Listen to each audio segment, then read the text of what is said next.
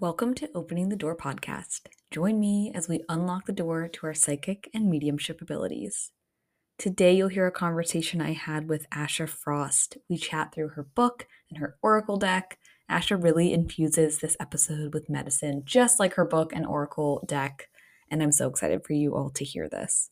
Her book and deck are both linked in the show notes. And before we hop into this episode, I also wanted to let you know that my website is now live. We went live with it last week. You can find the podcast, shop for guided meditations and mini readings, and also my books are officially open for longer virtual in-person readings too. So I'm excited to be taking this next step in my journey, and this podcast and you as a community really helps me get there. So I am so grateful for you. My website is also linked in the show notes. Enjoy the show, and remember, don't be afraid to open your door. Today, we are welcoming Asha to Opening the Door. Asha Frost is the best-selling author of You Are the Medicine, an Indigenous healer, oracle deck creator, mentor, and mama. Asha's life work is to help you to connect to the medicine that has always been within you. The spark, the illumination, the power, it is all there waiting to be seen, felt, and claimed. Asha, welcome to Opening the Door. Oh, thank you so much for having me. So honored to have you here and chat through your amazing book, amazing oracle deck. I was pointed to your work by Heather Waxman, who has also been on the podcast. She talked us all through breath work, and so happy to have found your work and have begun working with your oracle deck and your book as well. So what a gift to the world that your work is. Oh, thank you. Thank you. I'm so glad it touched you. Can you first tell us a little bit about where your spiritual journey began? Oh, goodness. I guess they began at birth or before birth, right? But I think like it got initiated really when I got sick. So I was diagnosed with lupus when I was 17. And at that time, I was kind of terrified, and also the only options I had at the time were to take steroids and an anti-malarial drug, and they made me really sick. So I needed to find something else. So it just put me on this path of finding alternative ways to heal and coming back to the earth, coming back to my spirit, listening. I went to see a lot of healers at the time, and they really helped me to connect to the spiritual connection that was already there, but it just hadn't been nourished or nurtured to the point that I needed it to be. So that really opened up the world of the spiritual realm and my spirit and connecting back to my Indigenous roots. And it was the catalyst for my journey. Can you speak a little bit more about what it was like to root deeper into your own cultural Indigenous heritage? Yeah, I think it was a gradual process. And I think that I didn't know necessarily how assimilated I was, because it was a survival technique, I guess, that my parents, we grew up in a very white neighborhood. There's a lot of Indigenous people here. And I think that assimilation is a survival tactic that we use to fit in, to not be different, to not have racist comments sent our way. So it wasn't that I wasn't exposed to Indigenous teachings. My mother always had them around the home and she spoke of them, but it was just that it seemed separate from me. So that lupus diagnosis brought me back to like a reconnection, and sort of I felt like this fire got ignited again, and remembering that was always within me, which is why I called the book You Are the Medicine, because it was my experience that medicine was already there. It was dormant. And I just needed some experiences to wake it up, or like a catalyst to wake it up. So what I came to know was that there was different ways of knowing and being and gathering that information, because of residential school trauma and all of those breaking points, I didn't have the access to elders and teachers the way that some others would have had, or some others do have. So I had to find different ways of accessing that information, which included through my dream time, through shamanic journeys, through listening with the land. There's different ways of me accessing that information that came through. And that was really powerful. I'm still listening and learning every day. Amazing. So in your bio, we touched on one of the things that you do is Indigenous healing. You call yourself an Indigenous healer. And I'm wondering if you can sort of define what that means to you to be an Indigenous healer. Yeah, well, it started, I was a homeopath. I graduated from homeopathic college when I was 27 and I started a practice, and it was energy healing, homeopathy is energy healing. And I loved using these remedies, and I saw the impact it made on people's spirits and their bodies and their minds and their hearts. And there was a part of my Indigenous soul that knew this, knew that holistic framework. But again, going to school for homeopathy was just that sort of catalyst to open that up. I was really inspired by homeopathic medicine. And then I realized, oh, this way of knowing and being and seeing the world and seeing health and seeing wellness really aligns with who I am as an Indigenous person, who I am in my bones and my blood. And then healing started to just pour out of me in that way. So I did take some training, some shamanic in training from Indigenous people that really spoke to my spirit, and it came really effortlessly. And so as an Indigenous healer, I think it is seeing our being as more than just our body, as more than just our spirit, seeing the wholeness of who we are and treating ourselves in that way, not just as some of our parts, but that holistic way of seeing things, knowing that we're part of creation, knowing that we have that responsibility to be reciprocal to every aspect of creation. And in my healing work, it was always bringing us back to that wholeness and that remembering that we're not broken, that as a part of creation, we go through death cycles, rebirth cycles, rest cycles, all of those things. We are earth. So that's what informed my healing, I think.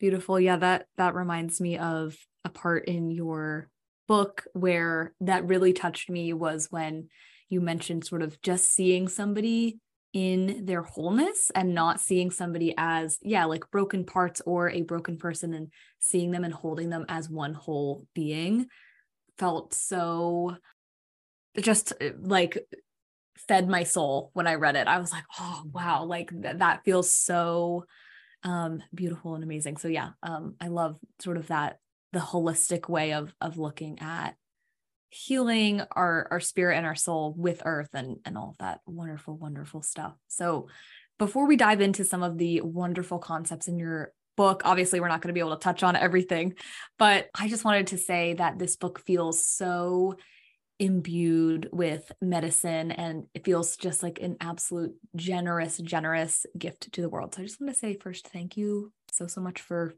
putting this book together and putting it out into the world. My goodness, thank you. When I think back to writing it, because people have asked, oh, when's your next book coming? And to be honest, I don't have much more to pour in that way, because I really put a lot into those words and into those pages. I know more is going to come and ideas are starting to kind of formulate, but I really feel like I use that time as like, if this is my only book that I'm ever going to be able to share, how can I pour all of it in there? So thanks for reflecting that back to me. Yeah, absolutely. Every word, every page is just so packed. And if anybody's listening, totally, I'll put the link to the book in the show notes absolutely as well. Such a great book to pick up. So in your book, you reference this idea of putting your finger on your ancestral pulse. And I love the imagery that creates. And I'm just wondering if you can speak a little bit more to that idea. And if you have any tips for anybody who might be feeling a little bit lost from their own ancestry and is looking to do the same thing. Yeah, I think as a majority, we are all disconnected from our ancestry. It's not something that we're conditioned to learn about or to connect to.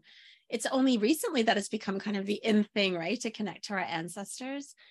And I think that, first of all, they live within our blood. They live within our memories. They dreamed us here. So we have to think of our energetic field as a living, breathing response to their dream or a creation of their dream. And if we start there, then I think we can feel their presence behind us or in our nighttime dreaming or in the stars, just starting with the premise of trusting that that is indeed true. And of course, we hold so much of them within ourselves and within our cells. So I think that's an important place to start. And I think it's important to give a lot of space to the grief too of what has been broken, what has been taken away, what has been lost. Because if we just try to leap into the ancestral connection, we don't validate that story of what actually has happened and why perhaps we're not connected to our ancestors anymore. And even the ways of living and being now, how that disconnects us from taking time to listen, taking time to journey, taking time to sit with perhaps even elders or storytellers, to listen to, having a tea with them and listening to their stories and what they have to teach us. I think that all of those things we can grieve. I think that's important. And then to actually connect, I think that I love journeying for that way in the communities that I share my medicine in. When we do a journey, there's been so many people saying to me, I felt that. I could feel the warmth of them. I felt them at the fire. I saw them. I didn't know that was an ancestor of mine. So I think it's practice. I think it's just practice connecting in different ways than our mind is telling us to. Our mind tells us to go do the DNA or the ancestry test and then find out all the information. Those are great ways. But how can we untangle a little bit from that colonial way of being and then sit with our spirit and their spirit and see what they have to tell us? Thank you so much for that explanation. Something that's sort of popping up as a question right now is that if there is, let's say, a lot of hurt in our family lineage, whether that be maybe things that our ancestors committed that were, terrible things, or things that our ancestors might have had to go through that were terrible things, all this hurt. What are some things that we can do to sort of reconcile with those feelings that come through with ancestor work as well? Yeah, I think those are very, very valid. I have so many folks telling me, I don't even like my ancestors, or Right. I wasn't connected to my grandparents, or they were mean and they were nasty. So first of all, I want to differentiate between your lived, your ancestors that you're connected to from a lineage perspective and from a familial perspective, and then ancestral spirit as a realm. And I call them the star ancestors. So they're the beings that I feel just like the animal spirit realm, the angels, the ancestors are this beautiful, supportive energy that feel like great star beings to me energetically when they come in and they stand around us and they support us. So if you feel really averse to connecting to the ones that were in your family, you can open yourself up to those star beings and ask, what are you here to tell you? And maybe can you help me with the healing and reconnection that is needed in my family line? And making big space. I always love to just make big space. Like, how much space does this need? Does this pain and hurt need? Because what we do is we often oppress ourselves or compress ourselves and all of that pain. And then it gets all tangled up inside. So how can we make big space for the stories of our family that perhaps are wounded or there's trauma there? And so many of us have those. And I do believe that our ancestors can choose. It's a choice of healing on the other side. So they pass through the rainbow bridge or they go to another level. And I think some of them want to stay where they're at and they don't necessarily want to do any of that reconciliation. And many of them do. And so you can even ask, if there's a being or a person that you thought, well, I know there was like something there that I wish I was connected to, but maybe they were just had a lot of trauma in their lives. You can ask, are you ready to do some healing? Maybe put an offering down for them, light a candle for them, if it feels important to you and you want to develop a connection to them. I do believe we can do healing for them. One of our practices is to feast our ancestors, to do a ceremony for them. So perhaps that guides you if you really feel like, oh my goodness, I sort of missed my connection with my grandparents and I wish that it was stronger. So do a little ceremony for them. Thank you for your thoughts on that. Love all those thoughts. Something that you discuss also in your book is finding your original instructions. And from looking at your work and everything you're doing, it really feels like you have strongly, obviously, connected to your original instructions. And I'm wondering how people might be able to just start sort of getting an inkling of what their original instructions might be for them. Yeah. You're right. I think I do have a really strong connection. You're the first person that's reflected that back to me. I think I do have a strong connection to my original instructions. And I will say it's from a lot of trial and error. It's from a lot of practice, and it's from a lot of putting myself out there. And I think because of the people that I mentor and are in my community, I know what rises up when you feel terrified of doing those things. I know the blocks that come when you're asked to be more visible or put your medicine into practice, and how it's a lot of fumbling. So I want to normalize that it doesn't feel comfortable to constantly keep returning to those original instructions. And I believe we all have them, and they are all so powerful, sort of coming through our awareness at all times. And it's our responsibility to listen. So I think if you feel lost, or I don't have a medicine, I don't have a purpose, I get that disorientation, because I go through cycles of that too. And I think that what I know to be true is that your medicine doesn't have to be something where you just think, oh my gosh, like you have this gift as a channeler or a psychic, sometimes we think it has to be like grand and great like that. But I believe that it can be as simple as like your human touch, your smile, the presence you bring into a room, the sound of your voice. Start there and say, what lights people up when I'm around them? What do people reflect back to me after they've spent time with me, after they've read something I've written?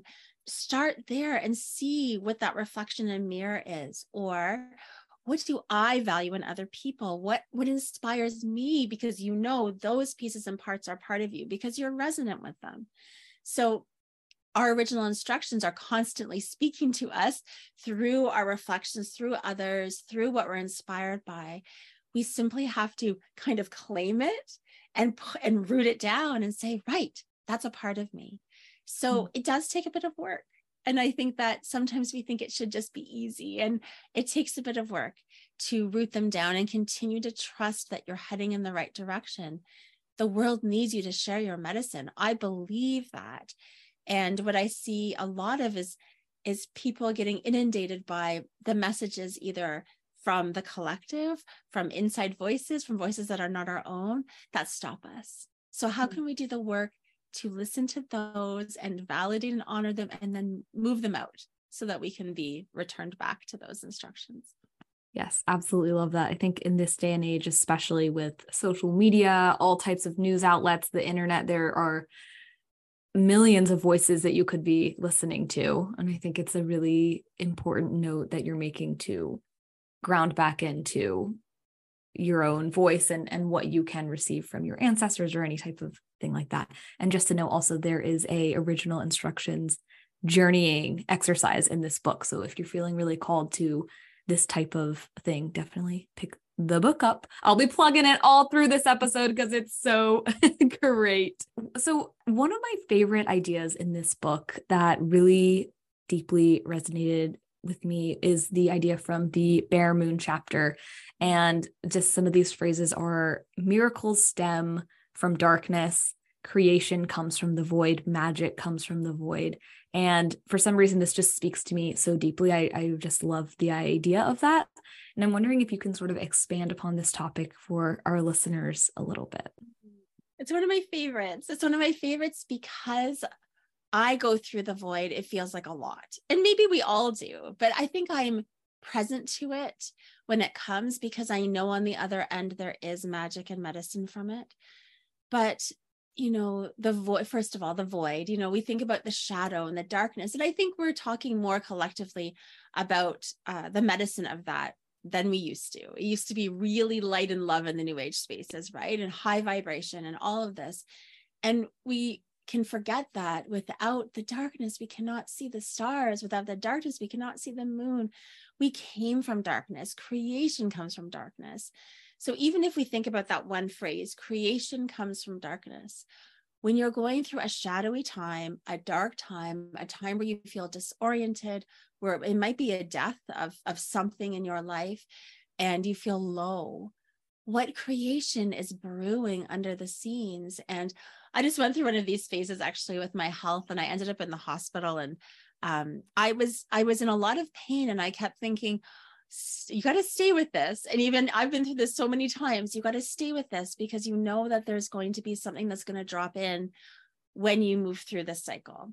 And I talked about that book idea, right? And there was nothing in my sphere or energetic space for a long time. But in the hospital, it started to drop in.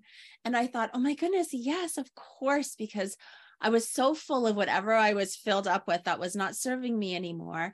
I had to clear that out to be in the void, which is so damn uncomfortable to sit there because it's nothingness. And you think, am I ever going to be inspired again? What's my purpose here? I have nothing even to write on social media. And do I even matter anymore? So it's all these like, am I relevant kind of questioning that I think comes up through any creation cycle. And on the other end, there is creation. So I've gone through this so many times in my life, one of them being, and I wrote about it in the book, where I let go of my private practice for a while. And that was terrifying for me because I'm very much like, how am I going to pay my bills? All the things.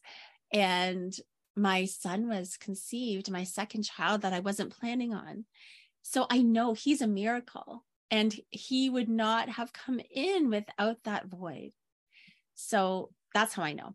It's been proven to me over and over again. And each time I go through it, it's really hard. Yeah.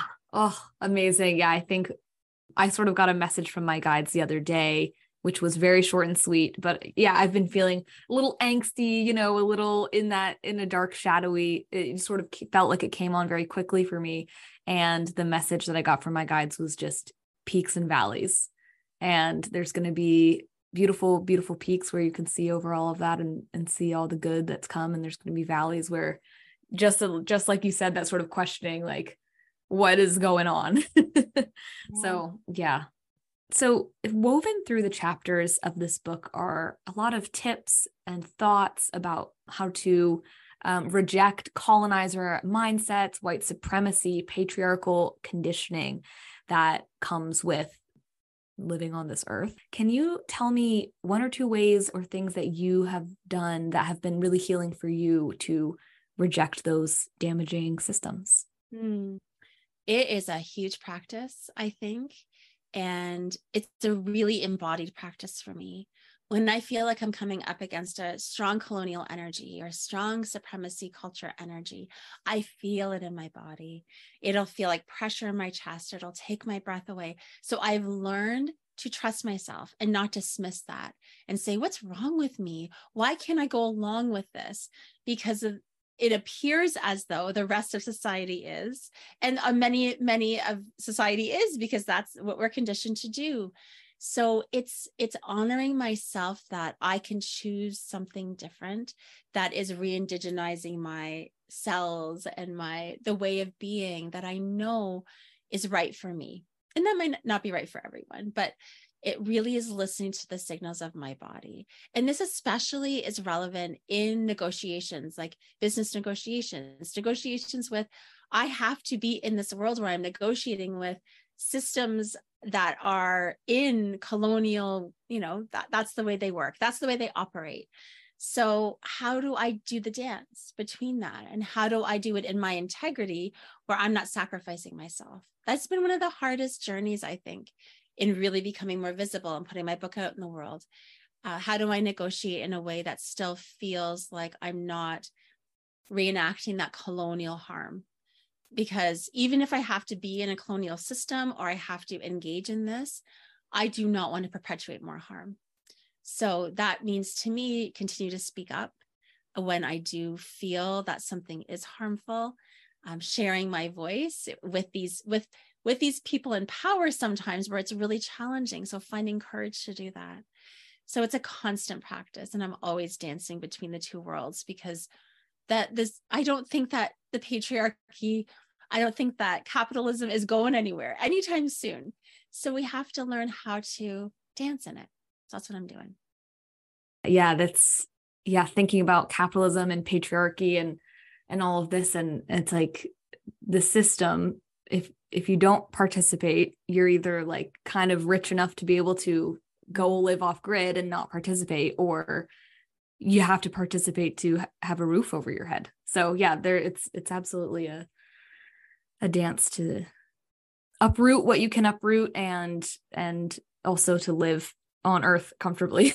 Yes, it really is. And I think there's no shame in that. I think sometimes we feel like it's either or. It has to be so black and white where it's like, I'm so anti-capitalistic or I'm so, and I just don't know if that's really sustainable. I think we can do that for a couple of months, but I don't. And you're right. You do need to have money to live in those ways. So I think that the dance is the only thing I've figured out so far. And the speaking up, I think when I can, and I can just share, well, how do we sort of re-indigenize spaces in general? I think that's a really good way to see things. And we're all doing our best in that way.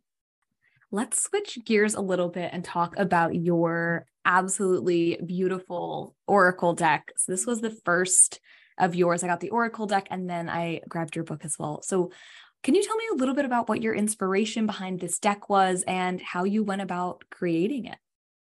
Oh, yes. My inspiration started, I wanted a deck when I was 20. I remember I went to a Hay House conference and I loved the deck readers. I thought this is such an amazing way to share medicine. And I was a deck collector and I would use them in my healing circles and my workshops with my clients. I had so many decks. I loved them. And I got to really know the way that they worked and the way they interacted with each other, the ones that I loved, the ones that really spoke to me. So I read through all the guidebooks all the time and I got to know the medicine of the decks.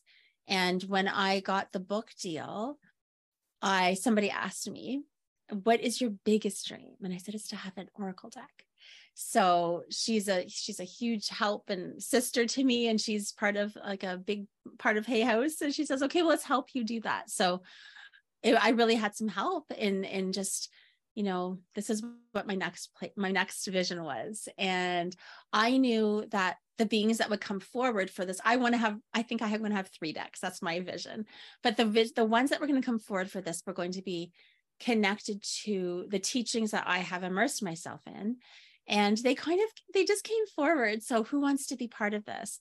And they would come forward one by one as a medicine being, or they'd have like a medicine person standing with them, offering them to me. And they all interacted with one another.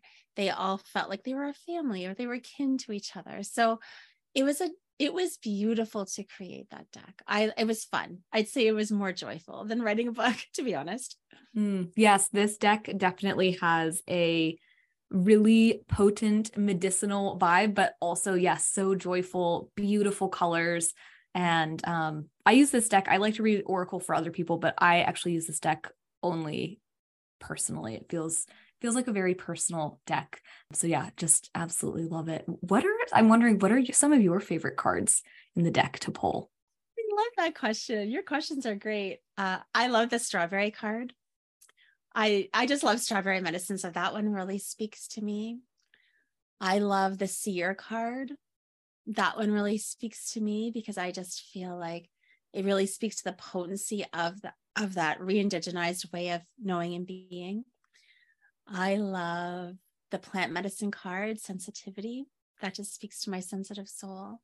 Those are the 3 that sort of really stand out to me. And I think it was when I saw the artwork, some of the artwork just took my breath away. And those are 3 that I remember thinking, oh, they're perfect. Approved. Yes, I also love the strawberry card. A strawberry is one of my sort of signs that I use for my guides, asking them to show me a strawberry. So I also love the strawberry card. So beautiful. And I think cedar was the very first card that I ever pulled from the deck. So that one also has a like a special place in my heart. And it felt so spot on when I pulled it. It just felt like this deck is so intuitive on its own, almost like it has its own intuition inside of it, so it just felt so nice. Yeah. Thank you for reflecting that back. It's so interesting to create something with that intention of having it be alive in its own way and because once you release it to the world, you don't really have control over what it's going to do, but it does feel alive. It does feel like the spirits in each card are doing their thing and interacting with one another. And some of the feedback that I've received has been that. And that's been the most joyful thing for me to receive because you really have no idea until it goes out there. Yeah. Oh yeah. It is totally alive and kicking on its own, which I absolutely love. So we've been chatting obviously a lot about your book, about your deck, and I'm wondering if you can tell us Who should be using your book and your deck? Is it for everyone? Is it for a specific group of people? And who did you sort of write these tools for? I did write them for everyone. And it's been a question that I actually wasn't expecting to receive. I didn't receive it for my book. So that was interesting to me. But for the deck, people started saying, I'm feeling uncomfortable using these. Are these for me? And some Indigenous people would consider some of these teachings closed Indigenous practices. However, the way I wrote the deck wasn't to say, okay, here's a smudge card. Now go and wave a smudge stick around. It was very much, here's the medicine. And the thing is, I think that we don't remember is that people are going to do what they're going to do anyways. No matter if I say yes or no, I'm not policing anybody. It's between you and creator. So I wrote this deck for everyone with the hopes that these teachings and medicines and words and images and beautiful artwork would invite you into the Indigenous experience, would even invite you into a more of a decolonial, non-capitalistic or whatever, those kind of like unwinding those systems just by looking at the cards and using them, that you'd feel the re-indigenization of your own system and soul. That was my hope. And so when I put them out there and I got those questions, I thought it was interesting because I really created them to help with reconciliation, to help bring us together, to help as a relationship and an invitation for that. So that's who I created them for. Amazing. Yeah. Thank you for clarifying that. I think when I first saw this deck, I was very excited about it. And I think, yeah, I did look through your social media to make sure that it would be appropriate for me to use. So I love that you answered that question there in case anybody was wondering as we talked through. I've got 2 more questions for you before we go. What do you think that the world would be like if everybody found the medicine within themselves and within their own cultures, even maybe instead of appropriating what they're seeing? What do you think the world would be like if that happened? I think it would be so powerful. I think that part of the competition and comparison, not that I don't compare, and I feel really rooted in my medicine, but I think part of that insecurity that just roams around everywhere is because we're not connected to our medicine. So I think if everyone took up that space, I write about this in the chapter about animal spirits and clans. If everybody connected it from an Indigenous perspective, we have our clan and that is our purpose. And we live that purpose out. And we see the value in somebody else's clan, even if it's different than ours and we don't have those gifts. We cannot carry all the gifts in the world. We have our own set of particular ones that we carry. If we could know that, claim it, just like humbly hold it, I think the world would be so beautiful because we would be in relationship with everyone else's medicines and see that it was a balance, that we needed every single person to balance this world out. But that's not where we're at. I think that there's those of us that have been perhaps wounded and then we can't, there's blocks to finding that. Or some of these systems have really impacted us and then we cannot connect to those things. So I dream of that world. I think it's happening like slowly. I think folks are finding and sharing and starting to connect to those. So I hold that vision. Yeah, I do as well. And I hope that one day the world can get there. Okay, one last question for you. This is sort of a riff off of the general question that I asked, but I wanted to make it very specific to your work. So I'm going to quote your book here for a second. So in your book, you say, medicine is something we all carry, birthed from our ancestors and held by our spirit. And I'm wondering, how can we learn to recognize our medicine in ourselves and in our lives? I think that some of the things that I spoke about before, seeing what's reflected back to us in the world is really important. I think there's a level of intentional noticing and intentional reflection, like really reflecting on those things I spoke about, like being in the world and how do people respond to you? What do they say about your presence? I do feel our presence is powerful. And I think that we've been conditioned to not remember those things, that we have to do and we have to try harder and we have to be more. And there's always that, again, I think it's a supremacy culture that's pulling us out of ourselves, that's saying like, if you just achieve this, then you will get somewhere, versus, oh, what about some internal reflection and some internal processing and some healing? That's going to make you more of who you are. So I would say more internal energy versus the external energy is going to help us. Wonderful. Asha, thank you so, so much for being here. Can you tell listeners where they can find you if they're interested in picking up your book, your deck, and following along on everything that you're doing? Yeah, so Instagram is where I'm at the most right now. It's asha.frost. And my book, You Are the Medicine, is anywhere books are sold, and the Sacred Medicine Oracle is the same. And I'd be so grateful if you let me know what you think in a DM. I always love receiving those. Amazing. Asha, thank you so, so much for infusing your medicine into this episode with me. I'm so grateful. Thank you. Thanks for listening to today's episode. If you love the podcast and listen on Apple, please be sure to rate and leave a review. If you want more from Opening the Door, follow along on Instagram at Opening the Door Podcast. Have a question about psychic work or psychic development? Email openingthedoorpodcast@gmail.com, and you might have your question included in one of our future Q&A episodes.